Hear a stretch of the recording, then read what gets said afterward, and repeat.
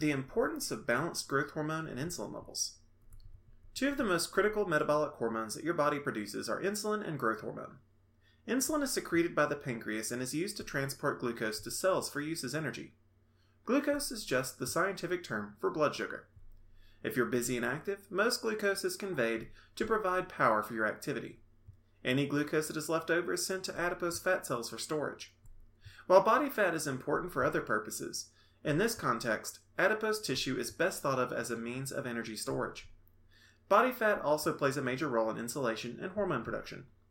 Human growth hormone is also multifaceted, though its uses are primarily concerned with cellular metabolism. During development, our bodies produce large amounts of human growth hormone to facilitate growth. When children have human growth hormone deficiency, they fail to reach the height and size of their peers. After puberty, surging HGH levels abate, and growth hormone production falls to a level that encourages optimal wellness without leading to further growth. Insulin and growth hormone work together to provide energy. In many ways, HGH works in counterbalance to insulin. Insulin is integral to the storage of fat, whereas human growth hormone helps release the energy stored in fat. When calories from diet are readily available, the body will put those calories to use.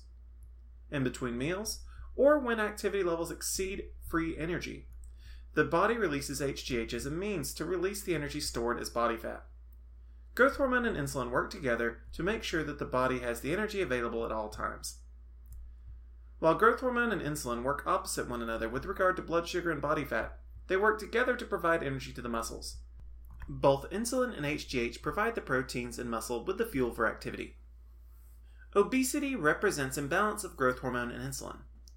When the two hormones are in ideal balance, energy needs are met and body fat is relatively low. Obesity represents a situation where the balance between growth hormone and insulin become out of balance.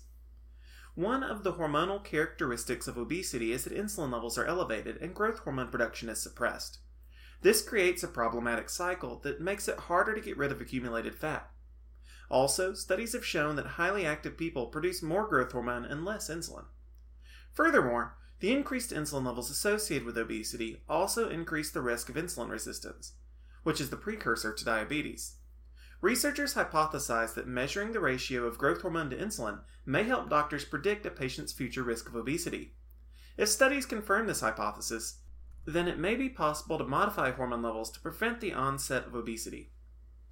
Thank you for your interest in how HGH and insulin work. If you'd like to learn more about hormones and hormone replacement therapy, please explore our website further.